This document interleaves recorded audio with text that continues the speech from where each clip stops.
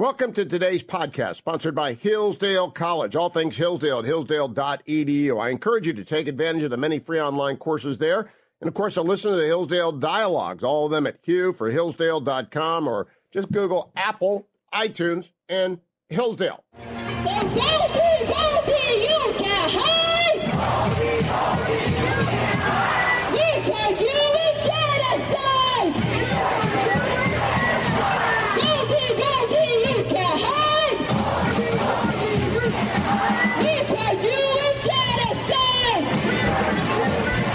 Morning, Glory, America, but it's not so great of a morning on this Monday, December the 4th, in the year of our Lord 2023. An anti-Semitic mob, basically a non-lethal pogrom last night in the streets of Philadelphia, aimed at a restaurant owned by a Jewish American who I believe is also an Israeli citizen, so it might be a joint citizen. But the owner of Goldie's isn't actually named Goldie. I'm not going to tell you his name. But a group of pro-Hamas demonstrators led basically a mob outside of Goldie's, threatening patrons, threatening the restaurant, threatening the owner. Denounced this morning by Josh Shapiro, the governor of Pennsylvania, by Dave McCormick, the next senator in Pennsylvania, who's going to beat the invisible Bob Casey, who's nowhere to be seen anywhere, ever. But this isn't the only anti-Semitic act in America. There are dozens and scores and hundreds of them going on. Did you see this anywhere this morning? Look at the platform you use for your news. I use the Washington Post, the New York Times, and the Wall Street Journal here in the United States. None of them have a story. Now, it happened later than most people like to work on a Sunday night. Happened after 6 p.m. The Eagles game was on, so maybe everybody was watching the Eagles game. The Browns lost to the Rams last night, and so maybe they were watching the Browns game. I don't think so. But those were the two late games. So maybe they were watching the games. Every reporter in America can't cover a pogrom that's not lethal. Now, I think what's actually the problem is that major media is anti-Israel. Legacy media is anti-Israel. And they know that we've got anti-Palestinian violence in the United States, which is awful and which I've covered. The little boy who was murdered in Chicago, his mother was knifed at the same time. The 3 Palestinian students, at least 2 of them, I think, are Palestinian Americans, who were shot by a nut in Burlington, Vermont. So we have 5 victims of anti-Palestinian violence in the United States. We've got hundreds and hundreds of terrorized Jewish students on campuses, and we have mobs like this and mobs all over the place. So what does Kamala Harris do? She goes to Dubai to the cop. Don't expect Joe Biden to do anything. The man doesn't know where he is most of the time. I mean, he really is. He's asleep. That's why. He's not demented. He doesn't have dementia. He doesn't have any kind of Alzheimer's. He's just infirm and he's asleep most of the time. And he doesn't leave the Beltway very often. So Kamala Harris does the heavy lifting. Kamala Harris was in Dubai yesterday. Here's what she's talking about. She's not talking about anti-Semitism in America and the need to stand with Israel. She's laying on pressure on Israel. This is just a word salad to end all word salads. Kamala Harris at COP28, cut number 22. So I'm not going to reveal the details of the conversation, but I did speak with the Emir, and the work and their commitment to this work is ongoing, as is ours, and our work is ongoing to support some ability to reopen the pause and to have a deal going forward where there will be a pause so that we can get hostages out and get aid in. I don't believe that she is doing any work at all. If she talked to the Emir, he was putting his hand over the phone and laughing as the people around the room on the speakerphone said, she said, what? She's an embarrassment. And you know it, and I know it. And if you vote for Joe Biden in a year, you're electing her president, and that's a nightmare. Cut number 23, the vice president. Well, as I said, we have to revitalize the Palestinian Authority, which means giving the support that is necessary for good governance, understanding that on the issues that must be resolved as we think of a plan for the day after, it is about good governance, which will bring transparency and accountability to the people of Gaza and the West Bank. It's also about what we need to do to recognize there must be some plan for security for the region, and I suspect as a plan develops, it will take into account interim and then longer term. And listening to her talk is like playing Chutes and Ladders. I do that with my grandkids. If you touch on a subject, she goes down the chute to some reservoir of cliche that she's stored up in a cistern of idiocies, and she trundles it out. I would love if someone were to say, well, who's running the Palestinian Authority? And she's going to say Abbas. And he says, how old is he? 84. When was he elected? Well, he was serving his 17th year of his four-year term. And who's below him? I don't know. She doesn't know. Nobody knows who's going to win. The power struggle, because it won't be an election to succeed the ancient Abbas. By the way, Madam Vice President, after the Oslo Accords, you know what those are? Do you know when they were signed? Do you know when they were implemented? Have they been implemented? Has the Palestinian Authority changed its charter? Has it stopped teaching Jew hatred in its schools in the West Bank? Why would you trust the Palestinian Authority in Gaza? Do you think we have to destroy Hamas? It is truly an astonishing display of idiocy across this administration, as they do not know what to do. They do not have any idea what to do. Not only do we have that word salad, let me bring you up to date on the news first. Israel has expanded its offensive into southern Gaza along a pretty broad front, and they have published detailed maps on where Palestinians can move to stay out of harm's way, but they're going to blow up all the tunnels. Understand, they're not leaving anytime soon, and there's not going to be a pause anytime soon. All the kids are out. Most of the women are out, except the women who are IDF age or IDF veterans, and say a prayer for them, because the horrific stories that have emerged about the treatment of the hostages at the hands of these terrorists is pretty bad. But the children are out. And say a prayer for everyone else, because Israel's not going to pause again. They pulled all their negotiators out. All Hamas can do now is surrender, or they're going to die. And Israel's not going anywhere, and we're not going to make them go anywhere. Tom Friedman wrote like 400,000 words yesterday, then ended up with a cliche from Chinatown. All right, it's the Middle East, Jake. And it's some stupid, I read the whole thing and my head hurt. Because Thomas Friedman is 70 years old. And he's using a cliche from a 50-year-old movie and telling us what the Israelis should be doing in the Israeli government. It's the most astonishing display of ignorance I have seen in a major newspaper, and of a lack of humility and of hubris. And it infects everybody on the Democratic side. They are all stuck in a Oslo time warp that briefly opened up, and they thought at Y River Bill Clinton was going to pull it off. But Arafat didn't want a deal. Abbas doesn't want a deal. And Hamas, Sinwar, is out there. He just wants to kill Jews. It's just the West versus the anti-West now. They're the only frame. You can't use oppressor oppressed. You can't use the poor Palestinians versus the mighty Jewish IDF. You have to use, it's the West versus the anti-West. Which side are you on? Are you with the Chinese Communist Party and Xi, Putin, and the nuts who run Iran and all the proxies of all three, or are you with the West? All right. And that applies to Ukraine. It applies to Taiwan. It most certainly applies to Israel and its war on Gaza. And I don't want to hear you give me a lecture about what Israel's doing wrong unless you've watched the 45-minute video. Now, I have not watched the video because I know which side I'm on. I know which side this audience is on. We are on the side of a free people maintaining their freedom in a legitimate state enacted by the United Nations in 1948, attacked repeatedly over time, that has repeatedly done nothing but seek peace, but will also kill you if you kill their people. And we are coming only 2 months after the worst massacre of Jews since 1945. And I don't even think there's anything pre-1938 that comes close. The Nazis get the all-time win in killing Jews, but this October 7th is in the silver stand. Now, the 6 years of the Holocaust are 6 million dead Jews, and this is 1,200 dead Jews on one day. But it's a clip that they would gladly repeat until all 9 million Israelis were dead. And the Israelis have figured it out, and they're not leaving Gaza. And we shouldn't ask them to leave Gaza. And they're not going to leave Gaza even if we ask them. So stop asking them. The Israeli Defense Forces hit 200 sites overnight. The ground offensive is going forward. Palestinians are using the grid that Israel provided to find safe zones in southern Gaza. Benjamin Netanyahu, I'm going to read this to you when I get back, is very explicit. Total victory. Meanwhile, the U.S. is pressing Israel. Lloyd Austin, Lloyd Austin, another word salad at the Reagan Defense Forum about you got to minimize civilian casualties, like we did in Mosul. And the Friedman article, it is really extraordinary how blind Democrats want to be to what is going on. But media, they're just as blind. If they are not covering that mob in Philadelphia last night, they're not the media, or at least they're not 24/7 media.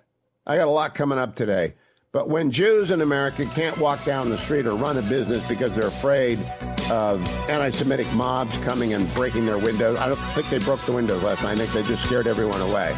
But if you can't act with security in America, our law enforcement and our governance is falling apart. Good on you, Josh Shapiro. Now do something about it. Go out and arrest people for assault, because the fear of imminent harm is a felony. All right, it's a felony. Go. Hi, everyone. If you've been injured in an accident that was not your fault, listen up. We have legal professionals standing by to answer your questions for free. Call now and find out if you have a case and how much it's potentially worth. Call 800-702-5400. I'm here with spokesman John Wolf. So, John, tell everyone listening who should call right now. Well, Maria, first off, thank you for having me here. It's always nice to answer the listeners' questions. Now, as far as who should call in, anyone who's been injured in an accident and think you deserve compensation, give us a call right now. 800-702-5400. You'll find out if you have a case and how much it's potentially worth. Thanks, John. You heard it, folks. Take advantage of this opportunity and call now. 800-702-5400. Advertisement sponsored by Legal Help Center. May not be available in all states. It's fighting words and it's constitutional. Go arrest those people. I'll be right back. Good morning, America. I've got lots of news for you this morning, and I'm beginning to think you're never going to get news about the most important war that has been fought since the defeat of ISIS. It's actually more important than the Ukraine stalemate. That was important for a time. We're now in a World War I trench warfare operation there. And so focus right now is on the front against the West that has opened up in Israel and the aftermath of the massacre of 10/7. For the first time, I have seen an extensive article, and this is in the Financial Times, a good newspaper. If I had to pick one newspaper to keep, it would be the Financial Times abroad. Just one. If I could only afford one, it would be the Financial Times. Long story on how difficult it will be to destroy the miles and miles of tunnels. If you have ever been in London and you've been in the underground of London, you will realize the Jubilee line, the Silver line, the various lines that they've got, that's what Hamas has built over 17 years. It's all got to be destroyed. And there are 3 levels, according to this article. And there's a level that is booby-trapped. So the Israeli Defense Force are going to have to take their time and move with great care, but with lethal intent. And they may flood them with seawater. They may use a combination of explosives, of gas. They're going to collapse the whole thing. They've got to do that. It took 17 years to build. It'll probably take a year to destroy. And Israel's going to be in Gaza doing that work as long as necessary. But some of the hostages told us they were getting low on food and water and oxygen. So a lot of the Hamas terrorists will be forced out. And I'm not saying there won't be another pause to let hostages out. When Sinwar, the coward, gets close to dying for asphyxiation, they'll find a way to get the Qataris to try and get in touch with the Israelis, who do love their hostages and want to get them back. And they are paying an extraordinary ransom in terrorists who belong in jail. But I'm not sure they'll do it again. Netanyahu, the prime minister, sits in a war cabinet with Defense Minister Gallant and Minister Gantz and 2 other observers. And he vowed on Saturday night that he's not going to let the Palestinian Authority. By the way, Madam Vice President, go back to the United States, is basically what Netanyahu said. And she might have been able to hear him. They're not giving the PA Gaza because the PA is corrupt and terrorist organization. It has not reformed itself in 30 years since Oslo. So they're not getting, the PA not getting Gaza. Something else will come in. But he spoke forcefully about the Palestinian Authority. And he then reiterated, they're going to get total victory. And it's not going to change. No matter how much pressure Joe Biden and Tony Blinken and Jake Sullivan put on them, and they don't care about, I mean, come on, nobody cares about Kamala Harris. She becomes president. But He said the PA will not return to Gaza on an Israeli tank. He acknowledged that there are differences with the United States, and he appreciates this. But, quote, ultimately, Netanyahu said, this is our war. Ultimately, we have to make the decisions. Ultimately, we do make the decisions. We try and often succeed in convincing our American friends. I hope and believe that that will be the case in the future. All right? That's what he said. I want to repeat it. Ultimately, this is our war, Israel's war.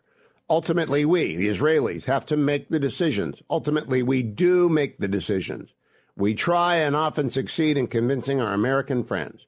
I hope and believe that will be the case in the future. I want to translate for this for you. Stay home, Tony Blinken. Don't threaten us again. We do not take well to your threats. We lost 1,200 people in one day. That's the equivalent of 40,000 Americans. Right? There are 9 million Israelis. There are 330 million Americans. The factor there is for the benefit of the Steelers fans, 33 to 34. So you multiply 1,200 times 33, 34. And we're there 55 days after the fact telling them, you don't have the credit to do this. I don't know if Blinken will be allowed back in. I suppose they have to let him back in.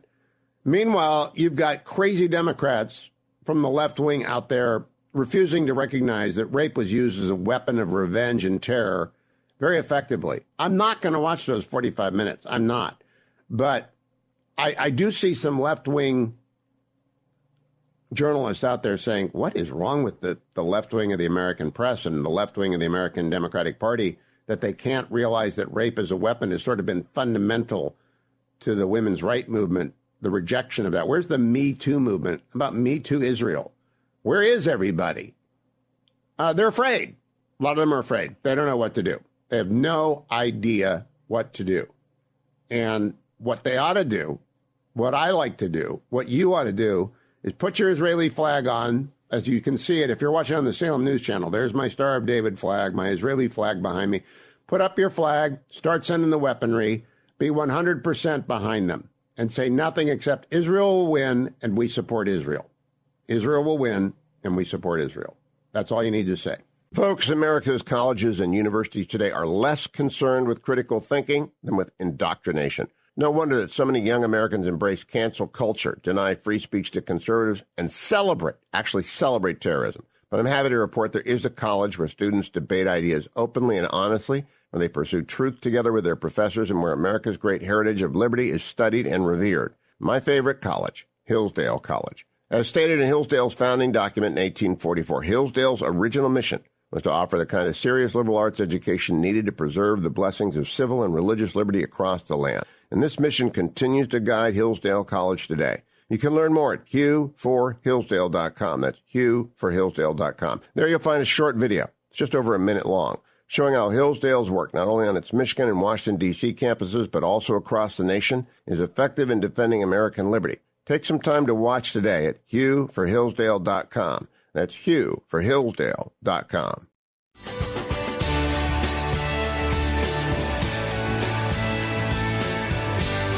Welcome back, America. I'm Hugh Hewitt. Dana Perino, of course, is co-host of America's Newsroom on Fox News. She joins me this morning. Good morning, Dana. How are you? Good morning. I'm wonderful. How are you? I'm great. Thank you for joining me, because I thought of all the people on broadcast news, the one who may have the most actual experience with dealing with Israel is you. And I wanted to go back and set the table by reminding people you were the 26th press secretary of the United States for President George W. Bush. Before that, you were deputy press secretary. How often did you get to go with the former president to Israel, Dana? I went twice, actually, and we went twice in 1 year, or in a calendar year. If you can go back in time, you'll remember this, but just for your listeners who might not exactly remember. So Prime Minister Olmert was the prime minister at the time. And I know this seems like a fantasy right now, but put yourself back in those times. There was a slight chance, a possibility of an agreement on a two-state solution at the time between Prime Minister Olmert and Abbas, the president of the Palestinian Authority. And it was really, You know what, Hugh, I'm saying this out loud, and I'm thinking everyone's going to say that is impossible. There was never going to be a two-state solution. But at the time, that was the deal. And so it was a possibility. The president went there to encourage and to listen, but also he was there because there were a lot of things going on in the region. And I was there in that last year, and President Bush took very seriously his responsibility to hand off to President Obama the best situation he possibly could across the board. But terrorism and terrorist attacks was very much on his mind at the time. And, of course, Israel has been such an incredible partner for the Western world in order to help share intelligence to help prevent terrorist attacks. After October 7th, we know that doesn't always work. But it was. I think we should even go back further in time, Dana Perino, too. After 9/11, President Bush attempted to do a deal with Arafat. Arafat would subsequently die, but Arafat lied to him, and I believe W then said, "I'm not dealing with that guy ever again." Have I got that correct from my memory? You are correct. And so after Arafat died, President Bush attempted to do a deal with Abbas before Hamas took over the Gaza. There was that brief moment in time. Israel's always been willing to go. And how optimistic was it on Air Force One that the two-state solution could actually happen? I would say just mildly optimistic, because one of the things that was happening at the time was Olmert's government was very, I would say, unstable. There was always a threat of a new election being called because the coalition government was having a difficult time working together. I'll tell you my favorite story, though, of that time, and it was about leadership.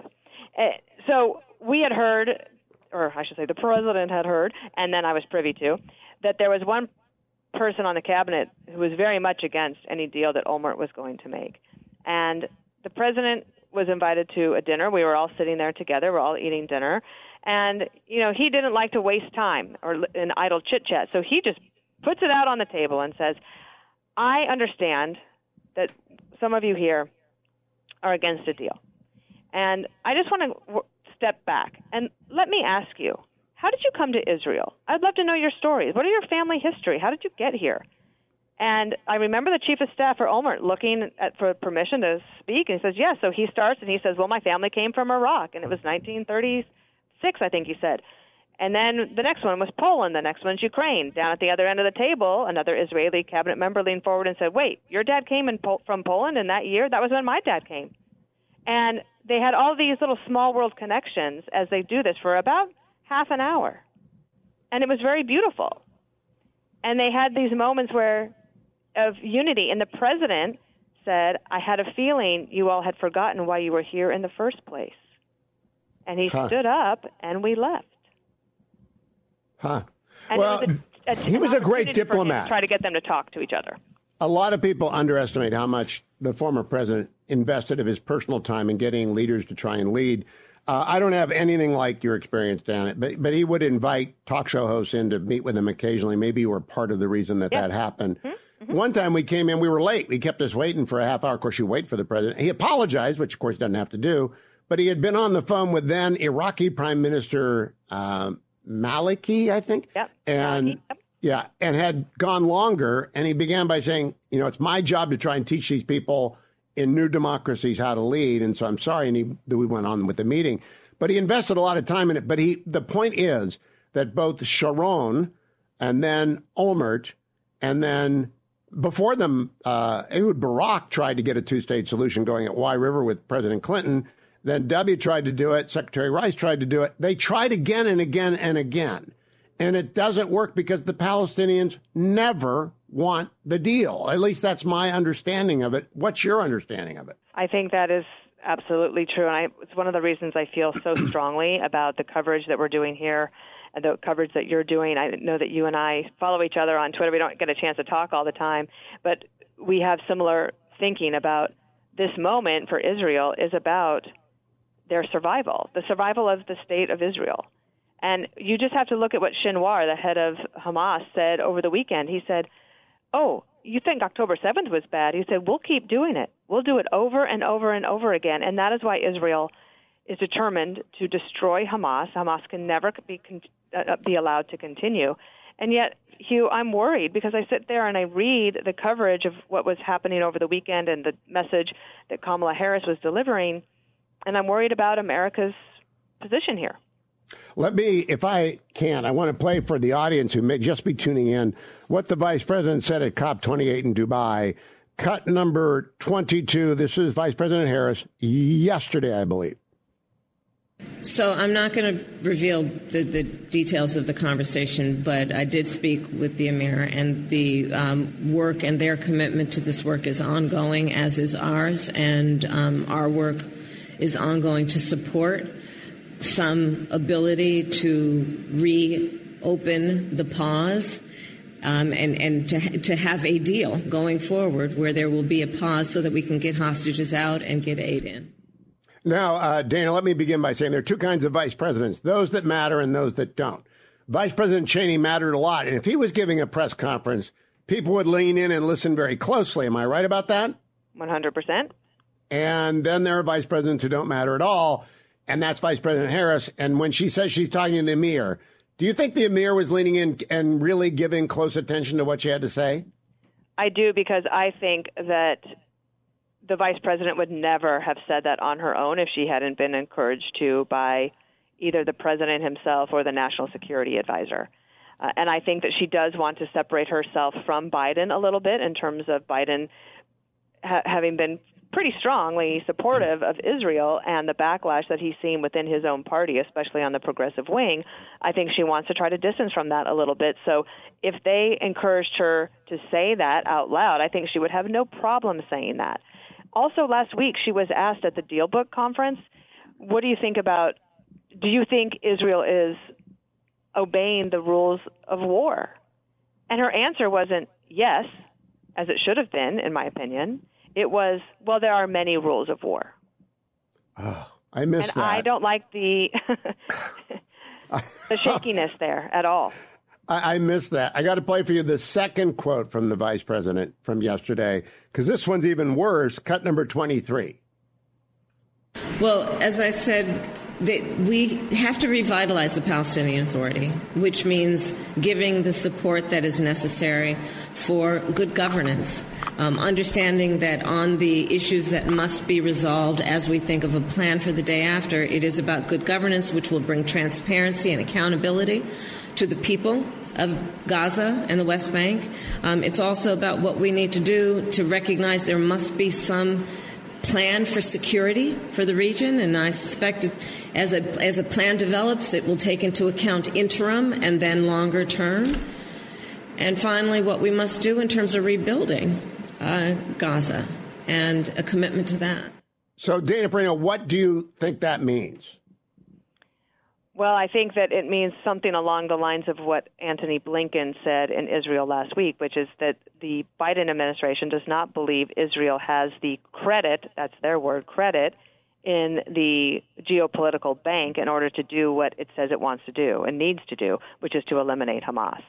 And it also means that she is going to be looking for regional actors to try to pitch in on some sort of aid package for Gaza, while Israel continues to sit there and say, we have suffered the worst terrorist attack in our country's existence. We have to figure out how to protect ourselves immediately, and they need America's help. But I think my take on this, Hugh, is that they're moving forward, and they are trying to protect civilians. We know that. They are obeying the rules of war. No one else is. And she didn't ask anybody in the region to condemn what Hamas did. And the regional actors, they could have helped Gaza in the last 15 years. Did they? No. So I think there's a lot of maybe, I don't want to say backsliding on the Biden administration because we haven't heard from the president, but in my experience, she never would have said that if she didn't have the okay from the president himself. I'm going to come to Lloyd Austin in just a second, but I like in listening to the vice president to playing chutes and ladders. And whenever she gets asked a question, she goes down a chute to an old collection of canards and cliches that she used to, two-state solution, Palestinian Authority, and that if you pushed her, she wouldn't even be able to give you the list of prime ministers of Israel, much less their positions or when the withdrawal of Gaza occurred and how often they've offered and been told no. She wouldn't know what Wye River is. I just don't think she knows anything, Dana. And maybe I'm being ungenerous, but I have a pretty good nose for people who know what they're talking about. I don't think she knows what she's talking about. You know, I would say, like, even for me, when I first started in the Bush administration, was actually at the Justice Department after 9/11, and I had so much to learn, Hugh, and it takes a lot of time. And thankfully, I had wonderful people around me, like Steve Hadley, who guided me and helped me understand all sorts of these. Also, all of the geopolitical issues that we're talking about today, I really learned about back then, and it was quite an investment of time and time that I needed to spend. I didn't learn enough in my university days about it, and part of this is learned experience. But imagine you're the Vice President of the United States, and every single day you could call anybody in the government and have them come and give you a briefing on something because they're the experts. 43 used to do that all the time. He would just randomly say, "Could I get a briefing next week on what's happening in Haiti?" And sure enough, here they would come, and he would just always be curious, and I don't see that with her. I have a ton of curiosity. Every day I wake up and I think I know less than the day before, so I feel like I'm always trying to catch up. Like I'm trying to walk up that chute that she falls down when she answers a question. Yeah, this is why I listen to Dan Senor. I have 5 podcasts I've started listening to. Dan Senor, who I did not know much about, and you had to work with him when he was spokesperson for the Provisional Authority. He's really smart. And one of the best communicators of our time, I think. I think his podcast is unique. He doesn't have to do this business because he's busy being an investment guy. But when he sits down with Aviv Rettig Gur of the Times of Israel, I think that's the most important hour I get a week, and it comes out every Monday. I don't know if you've had a chance to listen to that yet. I listened to about 40 minutes this morning before I came to work. You're ahead of me then. Because Aviv, isn't he amazing? I've never heard of him until the last 2 months. Well, I started listening to the Dan Senor Call Me Back podcast several months ago, and I loved it because he would do 1 week of politics and the next week on foreign policy. And another person I would encourage everyone to follow, and I'm sure you do too, is a guest he had on named Richard Goldberg. And, I missed that. Oh, yeah, Richard Goldberg. We all worked together in the Bush administration. He's great. Hold that through the break. I'm going to come back. I'm going to talk with Dana off the air, then come back with one more segment. She's being very generous with her time because we both believe that America's got to get smart about this. Israel's going to be in Gaza for months and months and months until the tunnels are destroyed and security is restored. And people have to start to prepare for that. And we got anti-Semitism in Philadelphia. Lots to talk about with Dana Perino. Stay tuned. I'm back now with Dana Perino. This will air on my podcast, and I'll return to the on-air broadcast in just a minute. Dana, you're very generous towards successors as press secretary. I think probably you inherit that from former President Bush, the same attitude. He never speaks ill. I don't want you to speak ill of Karine Jean-Pierre. I just want to know if your deputy took the hard shots and the hard slots in the way that Admiral Kirby is doing it for Karine Jean-Pierre. They don't put her out in harm's way right now. Why is that? John Kirby is an excellent communicator. Yes. And I think that they're using their best tools. One of the things that a press secretary can do is say, look, I don't have all the answers, but I'll get you somebody who does. And so in some ways, perhaps she is saying, let me do the smart thing here and get him to do the briefing on these particular topics because perhaps she knows that there's a limitation there or that it's extremely frustrating for the people in the briefing room and those listening. The other thing is, Hugh, that I was never more recognized except for when I traveled as press secretary to South Korea and Israel. Why? Well, were 2 states that were very concerned about their safety. South Korea because of the north and Israel because of the region and the concerns there. Because our allies listen to everything the White House says. So the press secretary briefing is very important. So I think that's one of the reasons they put John Kirby in there. I think that she would perhaps be better served by having a little bit more time with President Biden. I don't think she has a lot of it. I don't think he spends a lot of time with those people so that they're always sort of not quite sure what to say because you don't have time with him, so you don't know what to say. I do want to pause on Admiral Kirby is extremely well prepared. And he is also by far the toughest on Hamas of all their spokespeople and of all their officials. I think he's got clarity that everybody else lacks. Have you noticed that? Yes, I believe he is a personally principled person.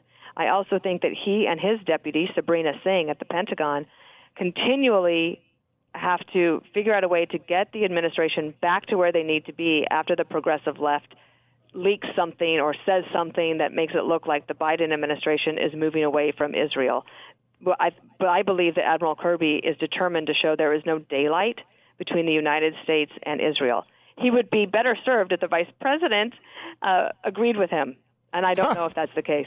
I don't think the Secretary of Defense agrees with him. When we come back live on the radio, we'll talk about Secretary Austin, but I just don't recall a moment during 8 years of President Bush when his press office was divided against itself. I just don't. And that never ever happened. I would, but I will tell you one thing I really hated to do was brief about the budget. So in the weeks leading up to the budget, I would always start asking around, like, who would like to brief the White House press corps? And, they love to do it. So I would make sure I would have somebody, like, I remember Rob Portman did it for me a couple of times, and I was so happy. We come right back. We're going to talk about Secretary Austin. Stand by, America, on the podcast. Dana Perino is coming back on the broadcast right after this. Welcome back, America. I'm Hugh Hewitt. Dana Perino, of course, co-host of America's Newsroom. She's about to go off and be on the air. I really appreciate the time, Dana. You bet. I want to do two more things. First, in the Bush years, you had two national security advisors, future Secretary of State Condoleezza Rice, and you mentioned Mr. Hadley earlier, Stephen Hadley. I never saw Stephen Hadley that I can recall give a briefing. I don't believe I saw a lot of Secretary Rice before she was Secretary Rice. We've seen a lot of Jake Sullivan. Do you think that's different from when you were there? It was a very rare occasion when we had the National Security Advisor brief the press. Often it would be right before a foreign trip so that the National Security Advisor could say, this is where we're going, this is what we want to accomplish, and he would take some questions, or she would. It was rare, and I understand, though, why they would want to have Admiral Kirby there. There was a lot of question about whether Biden wanted to make him press secretary initially, right? Yes. Instead, they decided to go with Karine Jean-Pierre. I think she's smart to lean on Kirby because he's got the knowledge and the experience. And I would say we're all better off for having him there because he's very principled. He seems to believe in his gut about what's right and wrong in this. You remember you saw the leaked commentary from President Bush when he was given a private event a few weeks ago, and it was right after October 7th, and he said, there's a guilty party here, and it isn't Israel. And it's 12. I applauded President Biden going to Israel. It was like when President Bush showed up in Iraq on the first Thanksgiving that he did it. It's very important to do it. But I am very dumbfounded by Secretary Austin at the Reagan Defense Forum over the weekend, Dana. I don't know if we're going to cover that today. But it seems to me Secretary Blinken, Secretary Austin, the vice president, everybody is putting pressure on Israel. And it's been 2 months since 1,200 Israelis were massacred and 240 kidnapped. And we have 8 Americans held hostage and no one knows their names. Are you astonished by this as I am? I'm upset by it, like actually really upset. And I'm pretty even-keeled, but this makes me extremely angry and nervous. I will tell you this. I don't think that happened by accident. I think all of the administration people that came out this weekend to pressure Israel did it on purpose. And if it's not coming from the commander-in-chief, that would, one, be a concern. But I believe the administration is figuring out a way to try to tap the brakes here.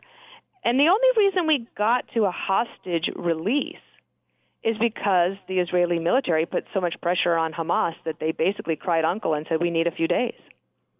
Okay, my last question, Dana. Last night, there was a mob outside of a Jewish deli, or at least a deli owned by a Jewish American who might also be an Israeli American, called Goldie's. And the mob was hundreds strong, and it was very threatening. Governor Shapiro, Democrat, has denounced it. Dave McCormick, who will be the next senator from Pennsylvania if things go well, denounced it. I have not seen anything from the White House. What would W have done if an anti-Semitic mob showed up in the streets of Philadelphia intimidating, harassing, and threatening a Jewish American citizen? It's so shocking that you think, well, I can't imagine that we have gotten to this place. I don't exactly know what President Bush would have done, but he would have been in touch with the governor, indeed. And the other thing is, though, last night they decided not to do a menorah lighting. I believe it was in Richmond, Virginia, because it might upset some people. Yes. Right? So when I talked to Dan Senor on the podcast one of the things that shocked me was when he said, for the first time in my life, I feel vulnerable. I don't want my friends. I don't want any Jews to feel that way. I don't want any Muslims to feel that way. But I don't think that the White House's anti-Semitism movement is actually bearing any fruit, and they need to do something more to do that. Let's close by reminding people, Richard Goldberg's pot. I have not heard of it, so I want to know about it. What's the name of it?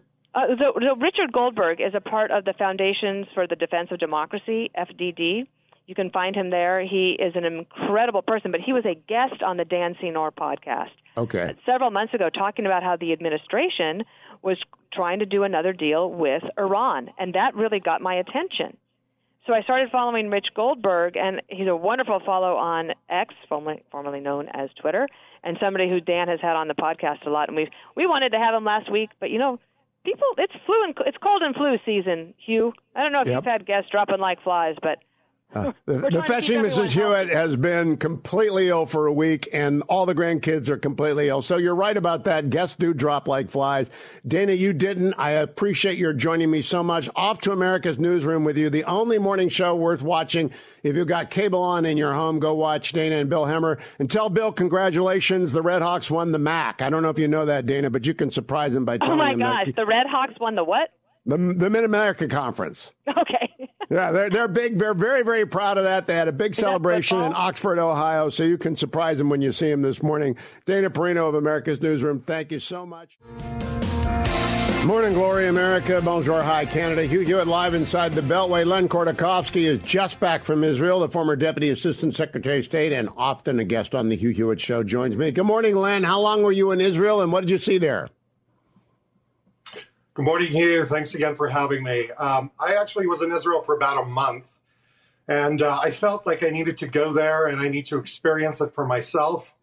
After October 7th, when the Hamas massacre took place, I talked to many in Israel, from government officials, business leaders, military people, just average civilians, and I was startled by what I heard. The tremor in their voices told me this was something different, and I needed to see it and feel it for myself. Len, ought we to try and take the show there? I don't know that it's actually possible, but I don't know enough people broadcasting from Israel. I don't think Americans understand what Israel is thinking at all. So I'm thinking about taking the radio show there. What do you think? Is that a bad idea or a good idea? That is a great idea, Hugh. It's much needed, because you're right. There's the words that are used to describe what happened on October 7th don't do the event justice. The palpable pain that you see from every Israeli, and not just Jewish Israelis, Arab Israelis. One of the things that I wanted to make sure when I went to Israel is talk to all Israelis. And as you know, that I have an Arab language platform called Yalla, and one of the things that I wanted to do is interview Arab Israelis and Arab voices, Muslims, Christians, Druze, all people who were on the ground, who experienced the event. And for them, just like the Jewish Israelis, there's before October 7th and there's after October 7th. And you don't really understand the nature of what happened unless you go to those towns in the south that were attacked by those Iranian-sponsored beasts. And I can only call them beasts because what happened there is indescribable in human terms. You have to go to the homes that were invaded. You have to smell the char of the buildings, of human flesh. You have to hear the stories from people who survived and witnessed what happened.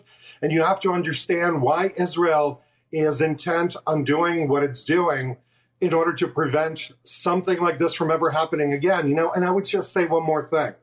This is not just about Israel. For the Jewish people around the world, there's before October 7th and there's after October 7th. What happened has had such a profound impact on all of us. This was the most documented atrocity against the Jewish people since the Holocaust, and the world's response to it is so inversely perverse and inexplicable that for all of us in the Jewish community, there will never be going back to where it was. And for us, never again really does mean never again. Now, Len, I'm not Jewish, but I've had the same reaction that anyone who isn't Jewish can have, who can be horrified, which is, I can't believe this is happening because I know my history and I know about pogroms. I don't think any pogrom that is recorded in history was quite as brutal as those 8 hours. I know about pogroms in Palestine prior to the declaration of the state by the UN that occurred, that people had to flee Israel. And I know about pogroms in Iraq that sent tens of thousands of Jews to Israel after Israel became a state. But I don't know of a massacre like this. I mean, on this scale, even in the Pale, in your mother Russia. Do you? Did the Cossacks ever take 1,200 lives in a single 8-hour span? Well, unfortunately, the Jewish people have a lot of experience in atrocities, and it's hard to measure one atrocity over another atrocity. Look, I mean, the Nazis shot 30,000 Jews during World War II around Kiev and buried them in Babi Yar. There were quite a few things that have happened to us over the epochs, but none that I lived through, none that any of us, have firsthand experience with, other than the remaining Holocaust survivors.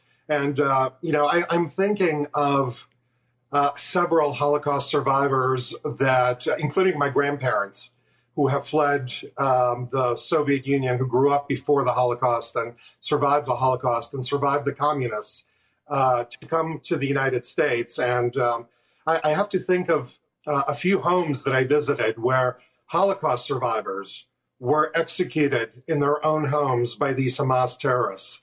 Now imagine surviving the horrors of the Nazis only to be slaughtered in your own home in the Jewish homeland. I mean, this is the kind of emotional and shocking event that happened. And look, we're talking about 9-month-old babies taken from their mothers, all the way up to 87-year-old people taken from their homes, kept in tunnels, starved, deprived of medicine. We're talking about young Jewish women raped, burned to death, shot as they were being raped. There's only so many words that exist in the English language or in any language that can describe what happened. And frankly, I'm now thinking about the Jewish women who are probably wondering, what about us? Don't Jewish women count? We're going to come to that. We got plenty of time in the world. We're going to come to that. But here's where I'm leading with my question. I know about the Hebron pogrom before the state of Israel existed, where hundreds of Jews were killed and others fled when the local Palestinians decided to try and preempt the creation of the state of Israel. It was unsuccessful, but it was bloody. That's pre-1938. And the period of time, 1938, Kristallnacht to the liberation of the camps, is the worst ever. But now we have new technology. And if Hamas had had a nuclear weapon, they would have used it. And the reason the pogrom of 10/7 is different from anything we've ever seen before is that the methods of modern killing were given to monsters who killed everything with glee. So I think we have to conclude, if Iran can get a dirty bomb made and to Hamas, Hamas will use it. If they can get anything to Hamas, Hamas will use it. And we have to act on that, don't we? I think this is a very uncomfortable question for many people, but I think any reasonable observer of Iran and the Middle East has to understand that Hamas would not have embarked on this attack of this scale and of this nature without the permission, at the very least, the blessing of the Ayatollahs in Iran. Hamas is a proxy of Iran. Hezbollah, which is to the north of Israel, is a proxy of Iran. Houthis, who are firing rockets at Americans and American ships, are a proxy of Iran. If you're in denial that Iran is behind all of this, then I think you're deluding yourself, and we're setting ourselves up for a something inexplicable in terms of the threat to the American people and the people outside of Israel. Yes, you're right, Hugh. If Iran gets its hands on a nuclear weapon, if Iran can sneak a dirty bomb or anything of that nature to one of its proxies, then not only the Israelis are in danger, but Americans are in danger, our Arab neighbors are in danger, the world is in danger. And the question that needs to be asked now, because all roads lead to Tehran, is at what point do we act against the head of the octopus? And I know it's uncomfortable for the Biden administration to ask this question because they've reversed all the policies that have deterred Iran. But that question needs to be asked, not for the Israelis or any of our friends anywhere else, but for the security of the American people. So, Len, I would like to ask, can you stay a second segment? Can you stay through the break and then talk to me on the other side? Of course. Because I want to ask you how long you expect the Israelis to stay there. I expect them to stay until everyone from Hamas is dead and all the tunnels are destroyed, but I want to hear from you. And then I want your explanation for the inexplicable comments of Secretary Blinken about Israel not having enough credit, like we have a bank account with Israel or something, and the vice president and the Secretary of Defense, all three of them 3 days in a row, saying extraordinarily appeasement-oriented statements. I want to know what you think about those and what the Israelis you spent a couple of many weeks. How long were you in Israel for, Len? A month. A month. When we come back from break, Len's going to fill us in on that. How long is the offense? How long will it take to destroy Hamas? It is possible. Just how long will it take? And then what does he make of what the messaging of Secretary Blinken, Vice President Harris, and Secretary Austin were over the past 4 days? Because it's inexplicable except as appeasement, as cowardly, as surrender monkeys. Call it what you want. That's what Team Biden is doing. I'll be back with Len Kordakovsky right after this. Stay tuned.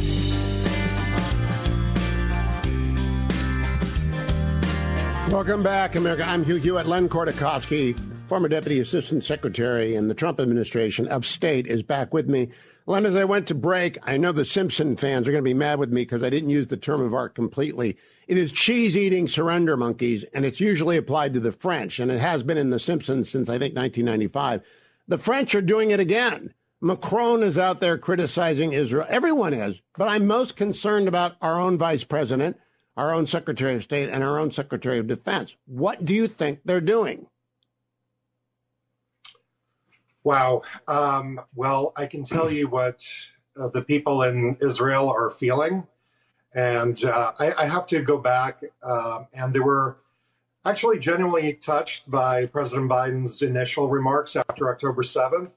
But, Secretary Blinken's incessant trips to the region to lecture the Israelis of how to conduct a humane war. Now, the Israeli military and the Israeli government is no less humane than the American government. And imagine if after 9/11, some foreign leader came to the United States to lecture us how to be nice to the people who slaughtered our Americans. I mean, this is what it sounds like to Israelis. It's just incomprehensible. And frankly, it's offensive. This administration has, been incoherent in its foreign policy. It has, on one hand, condemned the, let's even go back to Ukraine. It's enabled Putin to invade Ukraine and then complained about Putin invading Ukraine. It has enabled Iran to fund, train, and arm Hamas and Hezbollah and the Houthis, and then it complains about them using the funds to threaten our allies. So the whole foreign policy of this administration is inexplicable. To the Israelis, more and more with every lecture, it's wearing thin. Now, look, for political reasons, the Israeli government and Israelis won't tell you this because the United States is, and the United States government is playing a big role in resupplying Israel for what it needs to do, as we should be doing. And America is still Israel's closest friend. So there's only so much that Israeli officials will say publicly. But hey, I'm not an Israeli official. I'm not part of the Biden administration. So I can tell you that those lectures are ridiculous. They sound ridiculous. They sound offensive to average people. And at a certain point, you're going to see the Israeli officials say, well, thank you for coming. Thank you for your opinion. We appreciate your help. But we're going to do what we have to do to save our country. Because for Israel, this is an existential threat.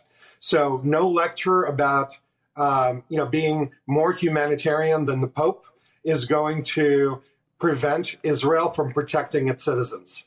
Len, when we need the aircraft carriers there in America's national interest, but the Israelis need them there to deter Hezbollah for as long as they need to be deterred until they can turn their attention to Hezbollah in Iran.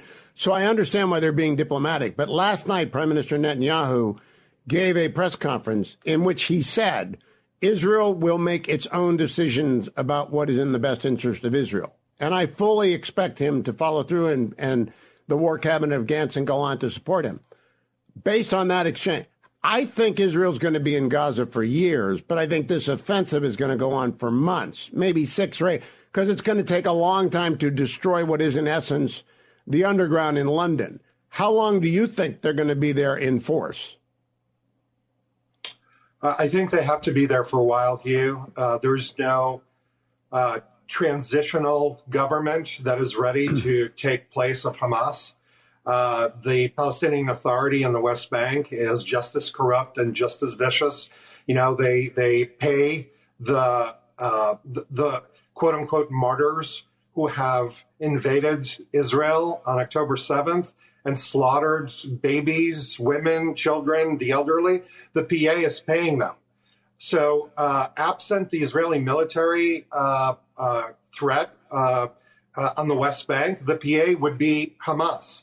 So beyond that, the PA is corrupt and incompetent. The Palestinians know that. The Israelis know that. They cannot govern Gaza. They cannot be, as I've heard in the last week or so, the possibility of installing Mahmoud Abbas and the Palestinian Authority into Gaza. I mean, they took Gaza over in 2005, and Hamas took it from them in 2007. So unfortunately, they're not a credible replacement for Hamas.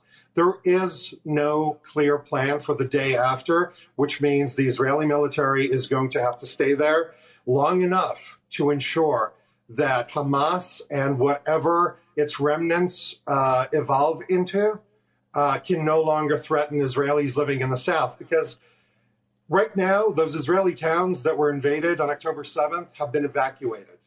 The towns in the north that are at the Lebanon border have been evacuated because of the threat from Hezbollah. It is inconceivable that Israel is going to live with the reality that they cannot resettle parts of Israel because of this ongoing threat from this monster, Iranian terrorists. We got to go to a break. It's not going to happen. If you can stay one more segment, I would appreciate it. Len Kordakovsky, just back from Israel, former Deputy Assistant Secretary of State.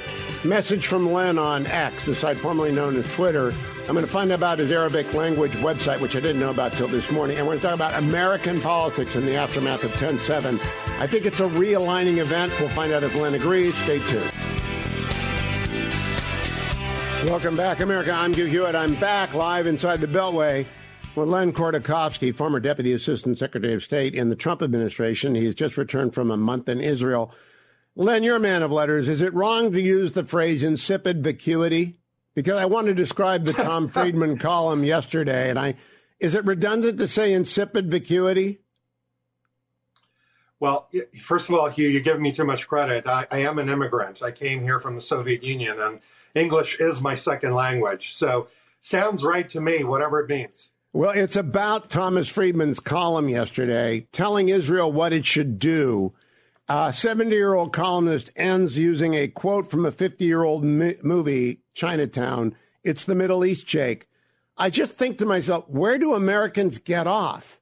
And I wonder, did the average Israeli in the street, or in case of Tom Friedman, an Israeli cab driver, did anyone say to you, where do you Americans get off telling us how to respond to this? No, I didn't hear that because the Israelis are too busy fighting for their life. Most of the conversations there are about, Hamas, of course, but more, even more pressing and more touching, is the situation of the hostages that Hamas took.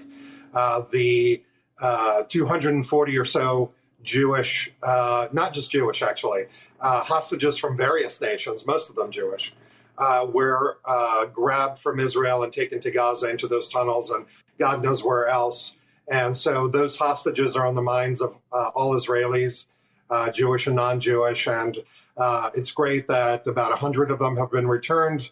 But every time I see the pictures of those kids coming back and the women coming back from those tunnels, to the cheers of people celebrating what just happened, I mean, we have to ask ourselves, what are these children? What are these women? What are these old people doing in the tunnels of Gaza?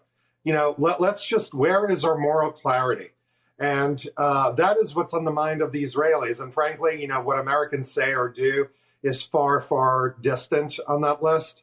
But at the same time, look, Americans know, Israelis know that the American people are with them, and that's very, very heartening. And it gives them strength, and it definitely helps them because not too many countries have expressed support or do so on a regular basis. The United States still stands by Israel diplomatically, militarily, and in so many humanitarian ways. So the Israelis know the Americans are their friends. We just need to be very sensitive friends at this point in time, and not everything is about us. Right now, Israelis are hurting. We need to offer them comfort. We need to offer our support. We need to back up our words with actions, and we need to shut the hell up and make sure that they have what they need to save their country from Iranian terrorists that are hell-bent on destroying it. There's no talk of a two-state solution. Only one side is talking about two states. You can't have a conversation about two states, for example, where only one side is willing to compromise. So that conversation has been shelved. And the Israelis' priorities are now, just like in any crisis, we're going to deal with a crisis right in front of us. We're going to make sure our people are safe. And then we're going to worry about feelings of our friends somewhere at 6,000 miles away. Leonard, you just remind me, Len Kordakovsky. In 1996, I did a series for PBS, and I interviewed the late Rabbi Harold Kushner, author of When Bad Things Happen to Good People. And he said the number one rule, show up and shut up. Friends should show up and shut up. They shouldn't offer advice. They shouldn't compare the situation to their own situation. Show up and shut up and do what you can. It's the perfect advice. Now I want to dial into American politics. Last night, we had a basically non-lethal pogrom in Philadelphia. Hundreds of people turning out in a mob outside of a Jewish delicatessen owned by a Jewish American who I think might have dual citizenship with Israel. It is just the latest in a series of mass mob actions that have made many Jewish Americans afraid. From the campus of Harvard to the campus of the University of California at San Diego. You're a Jewish American. What do you expect the president to do right now about this? Well, this, as I mentioned earlier, this does not feel like just an assault on Israel. This feels like an assault on all Jewish people in the United States and around the world. I can tell you from personal experience. I have two daughters in the university here in New Jersey.